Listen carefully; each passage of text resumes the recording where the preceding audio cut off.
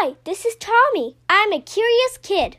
I love to learn and always work hard in school, but I really love exploring difficult and complex subjects like economics, astrophysics, and psychology. Every day I try to go to sleep a little bit smarter than when I woke up. Here's what I learned today. Hello everyone, and thanks for tuning in to episode 441 of the What I Learned Today podcast. In 1738, Swiss mathematician Daniel Bernoulli developed a theory in economics and statistics that intuitively seemed odd, but mathematically was sound. It would go on to be called the St. Petersburg paradox.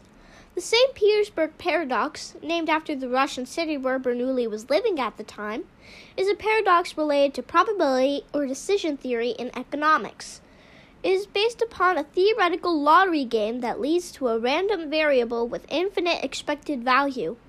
The St. Petersburg paradox is a situation where a naive decision criterion, which takes only the expected value into account, predicts a course of action that presumably no actual person will be willing to take.